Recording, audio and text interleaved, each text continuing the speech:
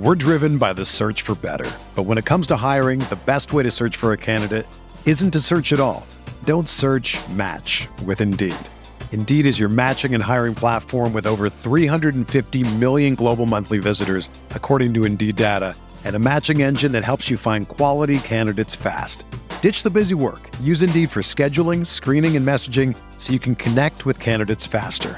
Leveraging over 140 million qualifications and preferences every day, Indeed's matching engine is constantly learning from your preferences, so the more you use Indeed, the better it gets. Join more than 3.5 million businesses worldwide that use Indeed to hire great talent fast. And listeners of this show will get a $75 sponsored job credit to get your jobs more visibility at Indeed.com/Blue Wire. Just go to Indeed.com/Blue Wire right now and support our show by saying that you heard about Indeed on this podcast. That's Indeed.com/Blue Wire. Terms and conditions apply. Need to hire? You need Indeed. When you need mealtime inspiration, it's worth shopping Kroger, where you'll find over 30,000 mouth-watering choices that excite your inner foodie. And no matter what tasty choice you make, you'll enjoy our everyday low prices, plus extra ways to save, like digital coupons worth over $600 each week. You can also save up to $1 off per gallon at the pump with fuel points. More savings and more inspiring flavors make shopping Kroger worth it every time. Kroger, fresh for everyone. Fuel restrictions apply.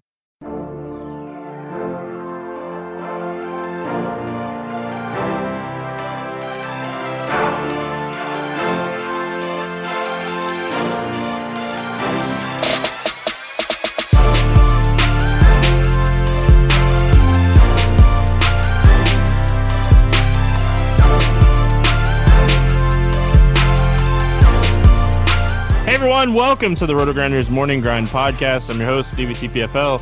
It's Tuesday, it's August 18th, it's 2020, and we have 11 baseball games to talk about here on today's slate. I'm joined by my good buddy, Alan Lem. You guys might know him in the RG streets as Fat Albert. How's it going, man? It's been going well. How you doing? Doing good, man. You got all kinds of stuff going on right now. I'm sure you're busy with NBA and baseball going on, so appreciate you joining me, and let's break down this slate. Let's go for it. Like I said, 11 games. Pitching's kind of interesting on the slate. We have some options, but it's kind of like a mix. We have some really strong options and some guys that are questionable. So it'll be interesting. But hey, listen. I am making money with Stripling right now, so I'm not going to complain about pitching too much because it's 2020 and it's the year of the bats. That's for sure. Yep. Yeah, I mean, Stripling's just getting blown up. We have the Seager brothers narrative going against each other right now. They've combined for 5 RBIs in the first couple of innings, so it's 2020. It is. Let's get into it. 11 games. We get started here. With the Rays and the Yankees, Blake Snell, Masahiro Tanaka. Any interest here in Blake Snell? I think with Snell, this is going to be his 5th start of the season. We've seen his pitch count really ramp up really slowly. I think we've seen it go from 46 to 53 to 59, and then his last start, he went up to 70 pitches. So I'm expecting something in the 75 to 80 pitch range if things go well. If we kind of take a look at this slate from a macro level, we've got a couple of aces we can choose from. And I think Snell kind of falls behind some of them because of his pitch count worries. So for me, there's a combination of potential pitch count issues and as well as matchup with the Yankees. I think I would reserve him for GPPs only. Yeah, so before his last start, he said he's going 5. So 5 innings, he was at 70 pitches. He pitched really well against Boston. But if 5 innings is his limit and we don't hear anything, it's really tough to pay $9,500 for him when we have options in this range. If we do get news that 95 is the pitch, the Yankees lineup is a little weak right now. A lot of injuries, so a lot of strikeouts against left-handed pitching. If we get news, I don't mind, rolling the dice on Blake Snell. Tanaka on the other side of this game, any interest in him? I think he's a pass for me. He's also coming back from an injury. He had a concussion in spring training, so his pitch counts have actually been even lower than Snell's. He's had 3 starts. His pitch counts have been 51, 59, and then 66 in his last start. So I'm thinking probably closer to maybe 70, 80 pitches here is a reasonable expectation. So with that in mind, like probably he's going to be a pass for me. And I just want to see him stay healthy and kind of ramp up his pitch count before I kind of go back to the well with him. Yeah, like that's kind of where I'm at on Tanaka. Like I feel like it was more he just pitched terrible against Atlanta last time out. Was just all over the place. Couldn't find command. So I could see him going like 5 innings, but again, like I still think it's kind of risky. They're going to throw a lot of lefties at him here, and like it is Yankee Stadium, so that's always worrisome. Let's talk bats here. Any interest in Tampa? Tampa, I think even though Tanaka's not going to go super deep in this game, I think for me, I don't have a huge interest in the stack. I think for me, it's going to be Brandon Lowe has been on fire this season. He's got 6 home runs in the month of August, and he'll hold the platoon advantage over Tanaka. So I don't mind him as a one-off. I think Austin Meadows leading off is also interesting. He'll also hold the platoon advantage. But overall, I don't think I'm in love with the Rays stack. I'm not a fan of the bottom of the order. It's not a lot of power, so you're kind of hoping more for sustained rallies and sort of near the top of the order. So I think for me, it's really just Meadows and Lowe. Yeah, like I think like if you want to do like a 3-man with Choi or Wendell or Yoshi, like there's options here that you can play against Tanaka. Choi's like 3,300. He's super cheap. So like if you want to make it like a 3-man and get the cheap bat in there, Wendell's under 4K. Yoshi's like 2,400 in outfield. So like if he draws a decent lineup spot, he's always a guy that I like, and double-digit fantasy points in 3 of the last 4 games. So and Yankee Stadium, that porch in right field. So don't mind some of these Tampa bats. Now New York on the other side, like this lineup is kind of banged up, and we're not getting really a discount on the guys that you want to play. Like Voit is over 4,500. Torres, Urshela, Sanchez, like all these guys are all over 4,500. Seeing Snell for probably 2 at bats, like I'm probably going to pass on Tampa here, or Yankees. Sorry. Yeah, I'm with you too. I think we will see depressed ownership on them. Their implied run total is only at 3.9 at the time of this recording, so that's one of the lower ones on the slate. And just to put that in perspective, we have the Pirates at 3.6, so they're almost on pace with with the Pirates implied run total. So I think you'll see low ownership. They've got, like you said, they've got dealing with injuries to Stan and Judge and LeMahieu all in the IL. So we're going to see this watered down lineup. I'm going to keep an eye on the projected ownership. I want to see what the lineup looks like too. Voit, Frazier, Sanchez, Torres, and Urshela. I mean, they've got power, so it's not like they can't do damage against Snell in a couple of at-bats. But I agree with you. I think for now, I'm probably not super high on the Yankees, but if ownership is low, I might roll a couple of stacks. Indians and Pirates, Carlos Carrasco against Jonathan Brubaker. Listen, Brubaker from the movie Summer Catch, one of my favorite characters of a baseball movie. But listen, let's talk pitching here because he's not a catcher in this aspect. So let's talk Carrasco first. Like, I feel like he's the guy you're paying up for on this slate. When we're looking at the Pirates, they're last in WOBA. They're last in a lot of categories, WRC plus. They're really struggling against right-handed pitching this season. Yeah, I think the SP1 conversation comes down to Carrasco or Yu Darvish. And I would say that Darvish comes in with better form. Carrasco has been dealing with some walk issues. He's had 9 walks in the last 2 starts. But to your point, Carrasco's matchup is much easier against the Pirates, whereas Darvish has to face the Cardinals. So I think if I had to choose right now, Carrasco would be my SP1. But yeah, this Pirates lineup just isn't very imposing. Brubaker on the other side of this game, like he did not look great in his first start, kind of just filling in for Joe Musgrove. Like the Twins beat him up a little bit. I will say like the Indians have been a team that is definitely underperformed this season as far as like the talent on the team, but I don't expect him to go deep, and like it's just not a spot that I see myself targeting. Yeah, he's a X button for me. He only threw 52 pitches in his last start, so it's unlikely he's going to be stretched out here. Just some background on him. He's top 25 prospect in the Pirates organization, but he's 26 years old. He spent 2 years in AAA, the last 2 years in AAA. So it's not like he's highly touted. So for me, I think he's getting the X button. Let's talk bats here. Anything standing out to you for Cleveland?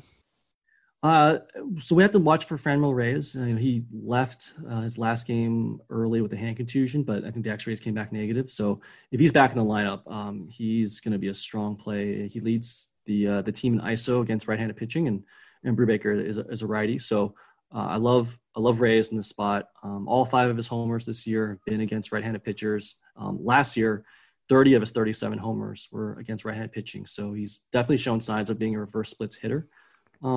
And then obviously if I'm going to have some Rays exposure, I would want to, make it a stack with Lindor and Jose Ramirez and Carlos Santana, who have all mashed right-handed pitching historically. So I know that Lindor and Ramirez are on the expensive side, but I think this slate with no Coors on the main slate, we can afford to, pay up a little bit.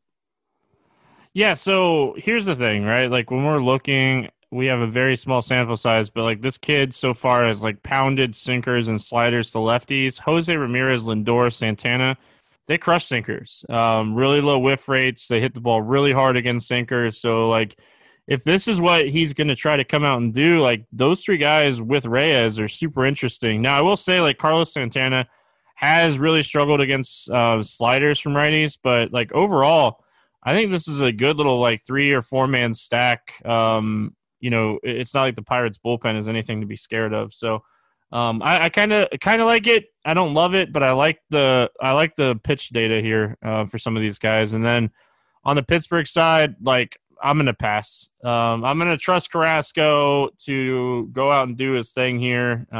Like if you're not playing Carrasco and you want to one-off like Josh Bell, I get it. Yeah, I agree with you. Like it's one of those things where if you're maybe playing like 150 lineups, then maybe you play a couple Pittsburgh hedge stacks against Carrasco, who's going to be popular, but otherwise there's no reason to really test him. All right, moving on. We got the Nationals and the Braves. Austin Voth against Josh Tomlin. I'm guessing Tomlin is going to be like an opener here. Not going to pitch too deep, and it's going to be Nona. Let's talk Austin Voth first. Any interest in him? He's interesting. I think he's been someone who has shown some strikeout upside in both the minor leagues and in the major leagues. So in the last year in AAA, over a strikeout per inning, and then in the majors, he's averaging about a strikeout per inning too. So it's interesting. Initially I thought the matchup against the Braves is not ideal, but the Braves quietly have the 4th highest strikeout rate against right-handed pitching this year. And I know again it's small samples, but they haven't looked great. Ronald Acuna is not in the lineup. We just saw Eliza Hernandez strike out 9 Braves on Sunday. So I don't think Voth is maybe the craziest GPP play, but again, I think he has more strikeout upside than maybe initially meets the eye. But otherwise, I probably wouldn't go too crazy with my exposure. Yeah. So like obviously, like yeah, they're in the top 5 in strikeouts, but they're also like top 5 in WRC plus WOBA. Like again, Acuna and Albies definitely help those numbers, but like it's hard to trust a young pitcher against the Braves, especially in Atlanta. It's going to be hot. I get the reason. Like Alan, like if this dude's 6,300, I'm talking with you. Like I hear you, but like 8,300 on a slate where there's so many guys in this range that have upside too. Like I don't know. Like it's tough. There's a guy that I really like in one of the games that's coming up that could easily get blown up too, but is right around the same price. So we'll talk about him when we get there. Going to the other side here, like this whole like opening, come in, pitch thing, like it's just not for me. Like I don't ever attack the situation. Like we attacked it a little bit with the Rays last year and the year before because the pitchers that were coming in were going to go 5-6 innings, but like I'm just not touching the situation here. Yeah, it's interesting because if you look at Tomlin's numbers, he's been like elite this year. It's only been 11 innings. Granted, it's only 11 innings, but he's struck out 16 batters, no homers, which is odd for him considering he's historically been someone with home run issues. But they've been using him, like you said, as a reliever. He hasn't thrown more than 38 pitches in any outing this year. So definitely expecting him to be an opener, or maybe even go 2 innings, maybe see that. But again, he's 35 years old, and it's not like he's turned a corner or anything. I think the home run issues are eventually going to come back. So yeah, he's definitely a cross-off. But I want to point that out because I don't want people to think, oh, Josh Tallman has been great this year, so I want to avoid the Nats bats. I think the Nats are actually in a good spot once they start getting to the bullpen. Yeah, like Nona's been terrible. So like he's struggling to both sides. He has 0 strikeout upside. So like I love the Nats stack here. Like I think they're really strong. I think Soto's one of the top overall plays on the entire slate. So like he's super interesting. I've been fading Adam Eaton like every slate, it feels like, but like if he bats second at 3K here, like, all right, I'm in. So what are your thoughts here on Washington? I agree that Eaton at 3K on DraftKings is probably too cheap, just given his lineup spot. Luis Garcia, I think, is only 2,300, and he hit a home run on Monday. So those are options to open up a ton of salary. I know from a DraftKings perspective, I was toying around with lineups today. Like playing around with even a Carlos Carrasco and Yu Darvish type of lineup, or we'll talk about Luis Castillo later, but like playing with a Carrasco Castillo lineup, and it's kind of doable if you are willing to play guys like Adam Eaton, Luis Garcia, and then there's another guy on the other side, Travis d'Arnaud. It's only 3K against Austin Voth, so they're salary savers in this game, especially on DraftKings, if you want to try and pay up for double studs. Yeah, like there's a ton of salary plays on this slate, that's for sure. And, you mentioned d'Arnaud, has been hitting right in the middle, right in the sweet spot of this lineup. And again, I'm not afraid to play the Braves here. Young pitcher, hot in Atlanta. Like we saw this game go kind of crazy on Monday. Don't be shocked if it does it again here. Yeah, no, I agree with that. I think I do like the Nats side a little bit more, even though Vegas has the Braves with the higher implied team total. But, I think a game stack is totally fine here. Both pitchers are probably a little bit vulnerable, but I think for me, the Nats seem a little at 4.8 implied runs. It seems a little low to me, but maybe we'll see. Maybe Josh Tomlin can stifle them for a couple of innings. All right, moving on. Mets and Marlins, David Peterson against Humberto Mejia. All right, so I was not expecting the Marlins to open up that back area, and we saw the Mets go insane.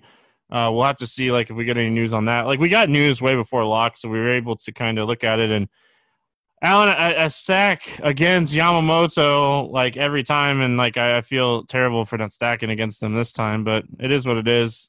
What's your thoughts here on David Peterson? Yeah, Peterson, again, he's one of these weird cases where I look at his minor league numbers and I'm not impressed, and he skipped AAA, but for some reason he just gets by. He's been solid so far. He's had 4 starts.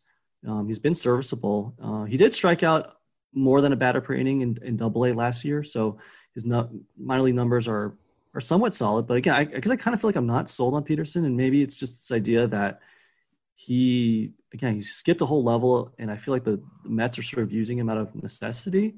But again, people are probably going to see the matchup against Miami and will want to attack them. I just don't know if I'm one of those people that can play Peterson. Yeah, he really hasn't shown any. I know you mentioned the strikeout stuff last inning or in AA, but that hasn't translated whatsoever to the majors. 10% swinging strike rate. Here's my biggest issue with him, right? His xFIP and Sierra are almost 2 points higher than his ERA. This dude is allowing, he has 6.5% soft contact. Everything coming off the bat is either medium or hard. He's on the right side of BABIP right now. He's walking 9% of guys. If he was a guy that could show me some strikeout stuff, this Marlins lineup, looking at the data, they struggle big time against lefties. And, for that reason, I have a little bit of interest in him.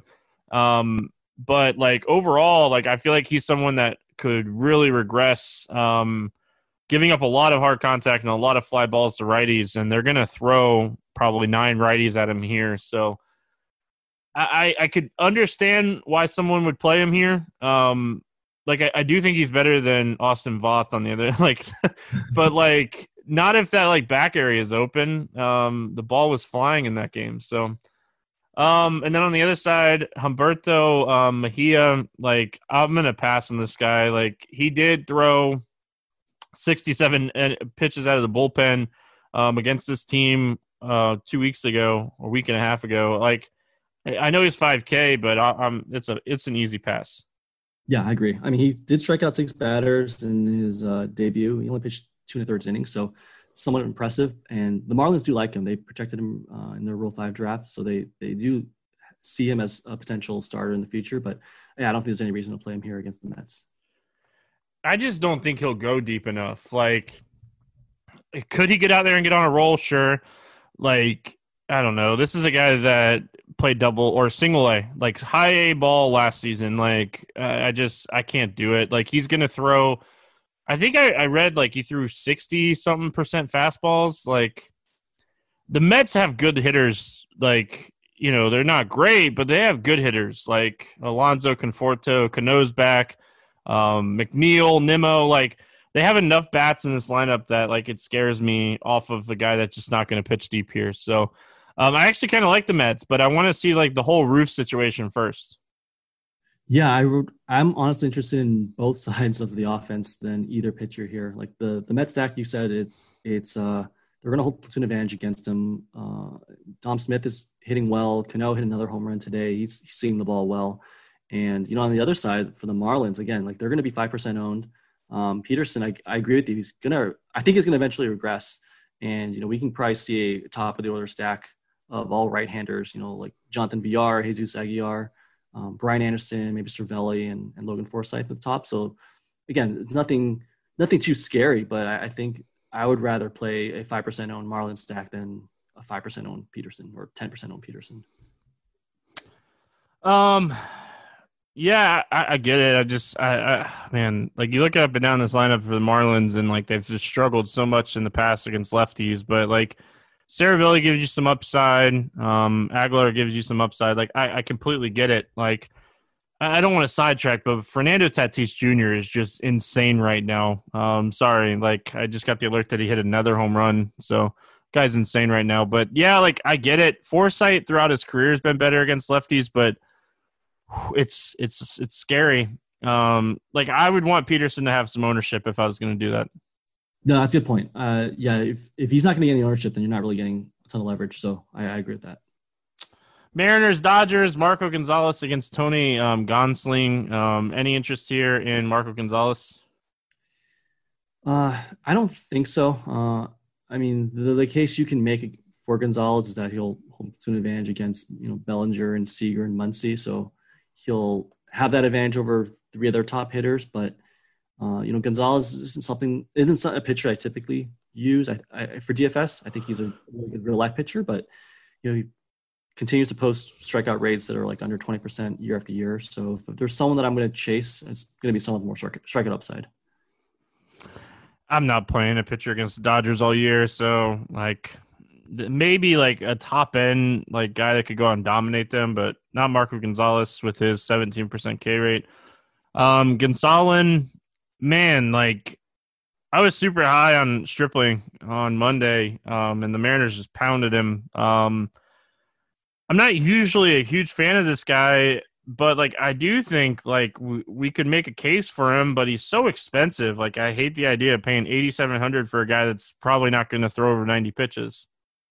Yeah, he only lasted 4 2/3 innings in his last start. Only reached 82 pitches, so he's probably not extremely stretched out. And I agree with you. I played a lot of Dodgers today, and obviously Seattle went off, so that's not great. But I think there might be some recency bias too. I feel it the same way. But I think, Gonsolin, I'm interested a little bit in GPPs. He's had good minor league numbers. His strikeout rates were always in the 26 to 27% in the minors, and it seems to have carried over a little bit. But yeah, the price tag, it's a little restrictive. So I agree with you. I probably won't have a ton of exposure, but it's really just a price play. Yeah, I can understand why somebody would take a shot on him. I do, but like as bad as like Dylan Cease has been this year, like I see myself taking a shot on him before I take a shot on Gonsolin. But like, I'm not going to stack the Mariners here. Like, you play a one-off of Nola or Seager or Lewis or Vogelbach if you want to, but like, I don't see myself stacking Seattle. Yeah, I don't either. Again, they did go off on Monday, so maybe there will be some bias there. But I think maybe Kyle Lewis is fine as a one-off. He's hit right-handers well. All 4 of his homers have been against right-handers, so that's an option. But yeah, I don't think I would stack Seattle. On the other side, like the Dodgers, like we're gonna get, obviously Turner, Pollock, Taylor being there, Kiki being there, Barnes would be in there. Like Will Smith is hurt, so like Barnes should catch. Like we're gonna get a lot of righties here. I don't hate it because like you're looking at like the overall pricing for the Dodgers here, and a lot of these righties that are going to be in there, like Pollock's 39, Kiki's 36, Taylor's 32. You worry about like the pinch hit risk, obviously. Maybe Ruiz is catching and not Barnes here. Like it all be interesting to see what the lineup looks like here for the Dodgers because a lot of these guys are cheap outside the big names. Yeah, Chris Taylor is only 3,200 on DraftKings, so he's shortstop eligible too. So another option to go double studs. The Dodgers do have the highest implied total on the slate, so they will probably be popular. I don't know. Like I'm usually not the type of person that like goes out and runs to stack the team with the highest implied total, just because typically ownership's going to be there. And Gonzalez, again, he's not someone that generates a ton of hard contact. He doesn't walk anyone. Like he's never had a walk rate over 7% outside of his rookie year, so he's not going to get himself into trouble. I completely get the Dodger stack, but I don't know. Like if ownership is going to be concentrated on the Dodgers, I would rather just go elsewhere. All right, moving on. We got the Phillies and the Red Sox. Zach Eflin against Zach Godley. Any interest here in Eflin? I don't. I think people may see his last game against the Orioles. He struck out 10, and he was chalked that day because I think there's like no other options. So there might be a little bit of recency bias there. And for me, he's still dealing with home run issues. He allowed 2 home runs in that game. In his career, it's like he's got a 1.5 home run to 9 ratio. So it's just scary thinking he's going to go into Fenway, and I think those home run issues will continue. And again, those 10 strikeouts, it's like completely out of character for him. He's never had like a huge strikeout rate in his career. It's only like 18%. So I think this is a pass for me. Man, I know the Red Sox have been struggling this year, but I don't know if I can pull the trigger on Eflin here. If for some reason the lineup's really right-handed heavy, maybe, but that'd be the only way. And like Zach Godley on the other side, like he's a guy that gives up home runs at such a high rate. He's put together, some decent starts over the years, but like I can't do it, man. Like he's been terrible here recently too. Yeah, he's been like a completely Jekyll and Hyde pitcher this year. He's got like rotating good starts with bad starts, and coming off a really bad start. And if you look at his season numbers, it's like 14 and third innings, 23 hits, and 5 homers. So he's also been dealing with home run issues. So it's a pass for me on Godley as well. So we've had like the Phillies have been like super cheap for a week, and now like they're super priced up here to face Zach Godley.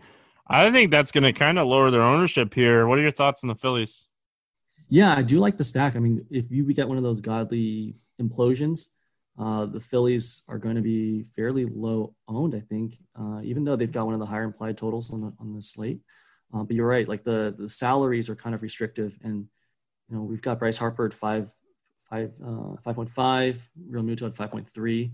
McCutchen's been struggling a lot, so I think if you do want to target Godley, you just stack it up and just find the salary elsewhere. But I would focus on Hoskins, Harper, Real Muto, Gregorius, and I would probably play Jay Bruce over McCutchen, which most people probably won't do, but I would rather just take the power of Bruce. And McCutchen's been struggling a lot this year.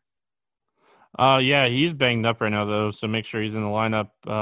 Like it could easily be Garlick or Quinn. So have to see what that lineup looks like. And then on the Boston side of things, like if Verdugo bats leadoff, he's interesting at 3,400. Like you want to target these lefties against Eflin. Big time splits differences here. So, Verdugo, Devers, Moreland, you can always play JD or Xander. Like if you're going to do like a 5-man and get all these guys in there. But, the lefties, like Devers is 4,400. That's super interesting here.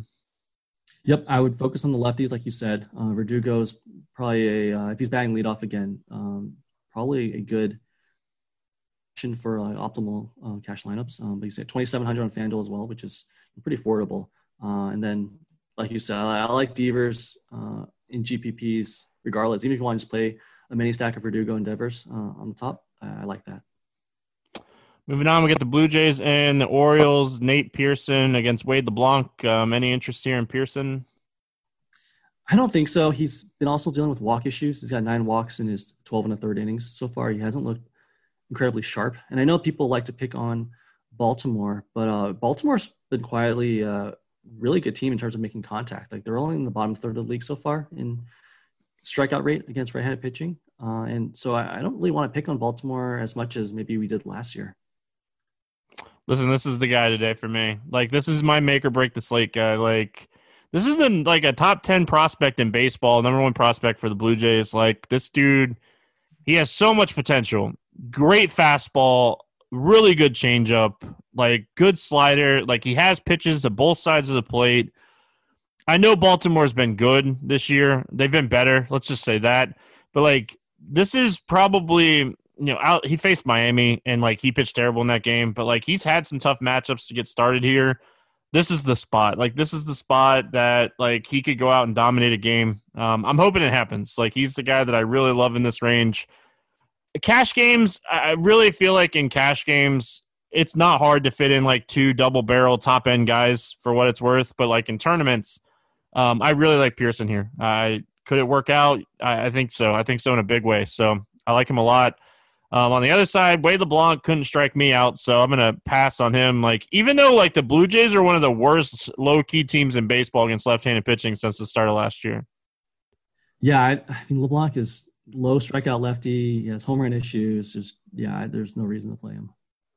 Like their numbers against lefties have been terrible since the start of last year. A little bit better this year overall, small sample, but only 4 home runs against left-handed pitching this season. Still better than the Cardinals with 0, but obviously they haven't played as many games. So let's talk bats here. Is there anybody standing out to you for the Blue Jays? I usually like Danny Jansen against a lefty, but he's priced up now. And, we also have Travis d'Arnaud, at least on DraftKings, at a cheaper price.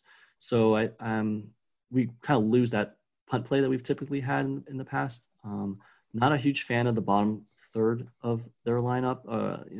So yeah, as much as I want to pick on LeBlanc, it might be more of playing one-offs or maybe more of the mini stacking in the top of the lineup. And Randal Grichuk has been seeing the ball really well. He'll get the platoon advantage too. He started off the season with like no extra base hits through 11 straight games, and then something seems to have clicked this weekend. So I do like him as maybe more of a one-off. And then obviously you can play Bo Bichette if needed, but I don't know if he's projected in the lineup. But yeah, if not, Gurriel, Teoscar Hernandez can hit left-handed pitching. But yeah, I think for me, the stack is probably less of a priority instead of maybe just more one-offs. Bo Bichette IL. Hernandez is one of my favorite plays on the slate. Like he profiles amazing in this spot. Like I could definitely see playing him as a one-off. Gurriel has some really good stats against left-handed pitching. He's been super cold this season, so if you want to trust like the pass, like he's definitely someone you could look at if you want to play like the long game stats. But like Hernandez, I feel like he is in a phenomenal spot here.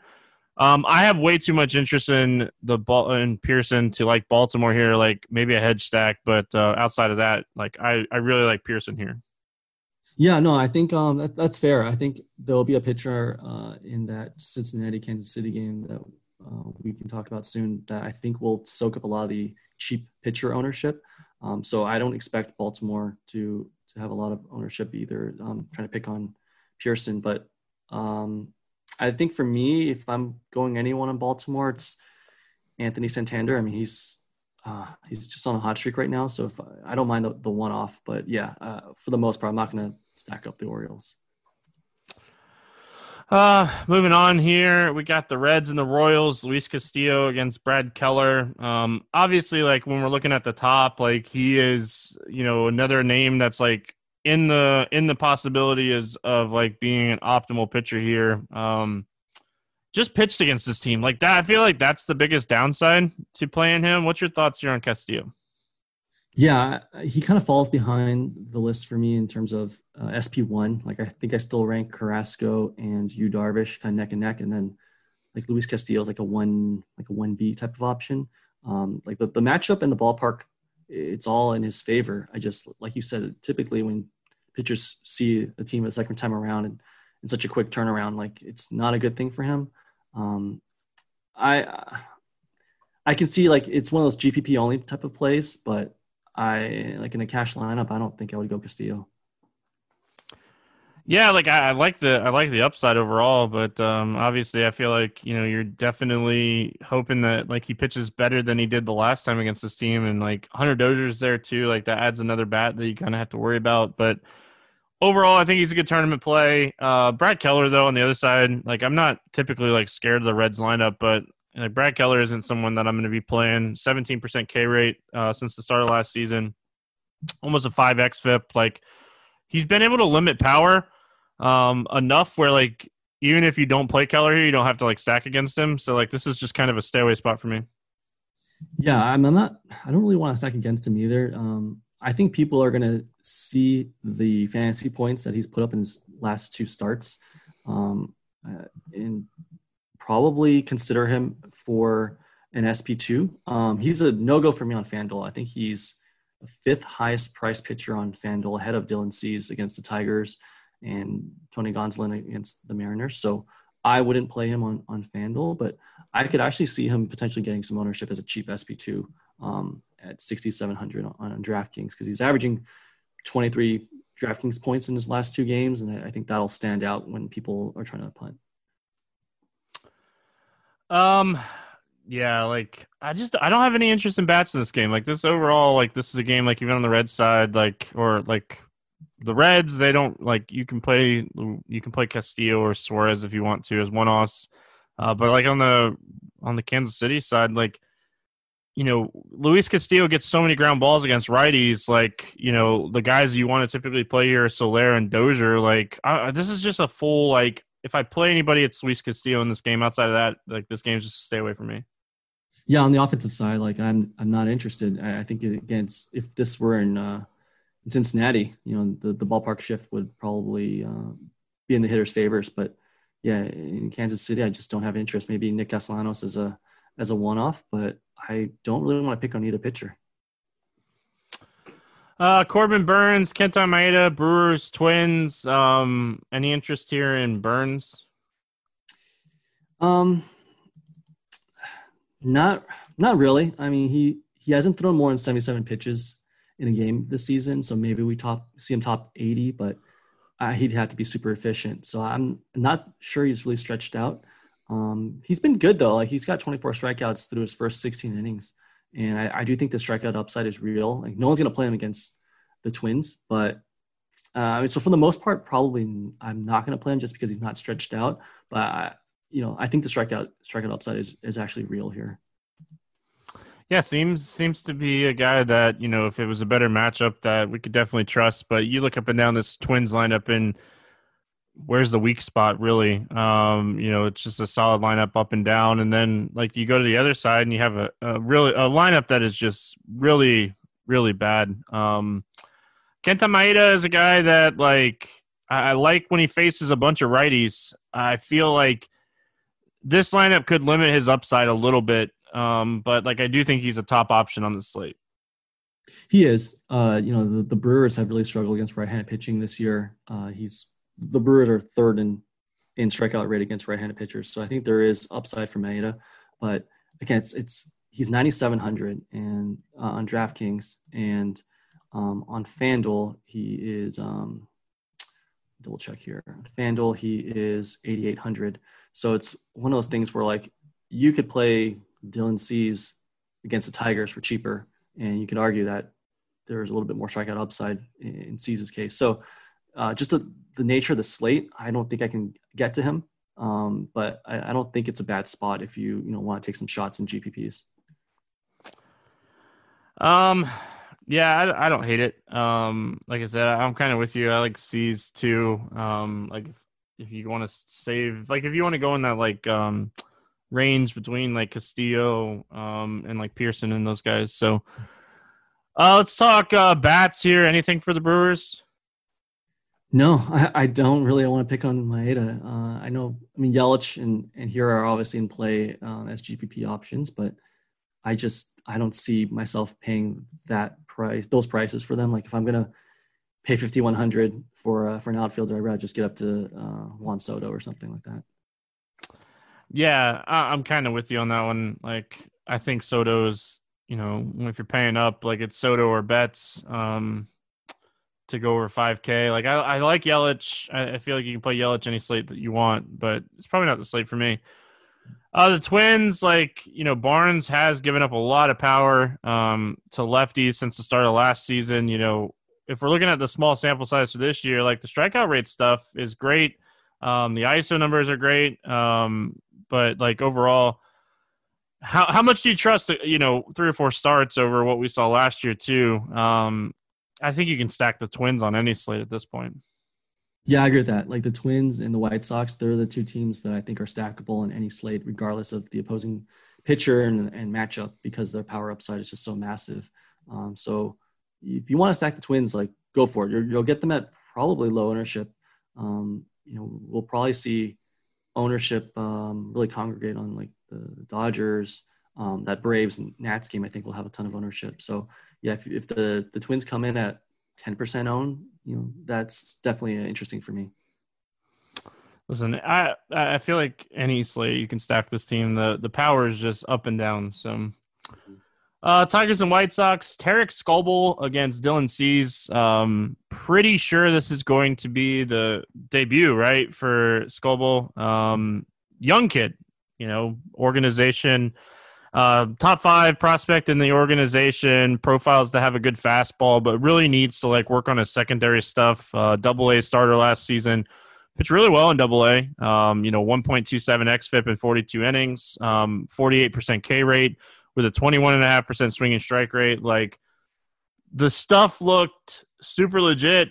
It's AA. This is a whole nother level. Like that's super concerning, but like I've seen people play worse players at 6,600, but here's the problem, right? The problem is he's not going to throw more than 50 pitches. Right. Yeah. I mean, I saw the numbers. I saw his track record. It's like super impressive. But then the news came out that they're probably going to limit him to 50 pitches because he's not stretched out. So at that point, like at 6,600 on DraftKings, I can't play him. Even though the White Sox, have had some strikeout issues. He's just unplayable.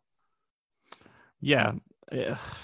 Listen, I'm going to watch. I want to see what this stuff looks like. I'm not going to lie to you, but Dylan Cease is another reason I'll be watching. I think he's super, super in play here. Again, like I feel like in the short season, these teams are seeing each other back to back a lot. Like he just pitched against this team, and it's always a downer for me, but he's been pitching really well despite like his opening start. Yep, faced them last game, allowed 5 runs, but only 1 was earned against him, and then he struck out 5. And this Tigers team leads the majors in strikeout rate against right-handed pitching, so it's everything kind of lines up for him to do well here. The price is a little bit higher than I guess the matchup is baked into his price is what I'm saying, but I think he's an option as as an SP2. I guess you could even play him as an SP1 on FanDuel if you really wanted to. I think it's a little risky just because Cease isn't someone who has a ton of strikeout upside historically. So I think if you're playing on FanDuel, I would probably try and get up to Darvish or Carrasco. But I think Cease is definitely in the conversation as like if you want to go pairing him with Darvish or Carrasco. I kind of like that. like the man, this lineup's so bad. You look at like Detroit up and down. Like I'm not worried about any of these guys like Scope and Miggy. Like they could hit the ball and like give you troubles, but like the best hitter in this team right now is Jacoby Jones, and like he's been hitting ninth. Like they moved him up to leadoff spot, he did nothing. I think Dylan Cease is someone we can look at here, and I have zero interest in the Detroit bats. Like there's just if they beat me, they beat me. They're just their numbers are just so bad.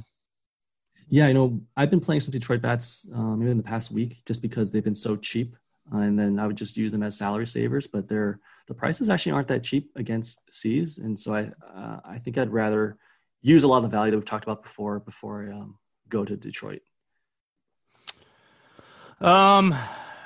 The White Sox bats are a little interesting here, but we really don't know what to expect from this young kid. Anderson coming off a big game. Abreu, Jimenez, E5, like these guys have really good numbers against left-handed pitching. It's a great large field tournament stack. Like if you're playing large field tournaments, it's a great large field tournament stack. Yep, like I said, the Twins and the White Sox are the two teams that I'm like willing to stack every day. We did see Grandal leave early, so I would think James McCann, lefty masher. Shout out to Derek Hardy, but no, I think that it helps the stack, right? Like it helps make the stack a little bit cheaper because Grandal is just so expensive. But yeah, if you want to like stack up Anderson and Moncada, Abreu or Encarnacion with Jimenez and McCann, like it's just all power right-handers. And again, we don't know what to expect from Skubal. Like maybe he struggles out of the gate, and then we're gonna get the Detroit bullpen for I don't know 6 innings, maybe more. Like that's appealing to me. So I do like the White Sox stack a lot here. Yeah, like I said, I think they're definitely in play for large field tournaments. When you're looking at this stack overall, they always have upside, like and like continue to be low owned like every single day. Yep, agree with that. Sure, the regular season is fun and all, but only one thing can compare to the excitement of the playoffs, and that is DraftKings, the leader in one-day fantasy sports. Both basketball and hockey have entered their respective playoffs, and DraftKings is putting you in the center of the action. With millions in prizes throughout the week, there is no better place to make it rain. Start playing for free with your first deposit today. If you haven't tried it yet, daily fantasy sports are easy to play. Just draft your players, stay under the salary cap, and pile up points based off of your player's performance. There's no better way to put your sports knowledge to the test than to compete for millions of dollars in prizes throughout the week. But if daily fantasy isn't for you, DraftKings just launched Best Ball contest for football season. If you aren't familiar with Best Ball, simply head to the app now and check it out. Download the DraftKings app, use promo code GRIND to play free with your first deposit today. Compete for millions of dollars in total prizes up for grabs this week.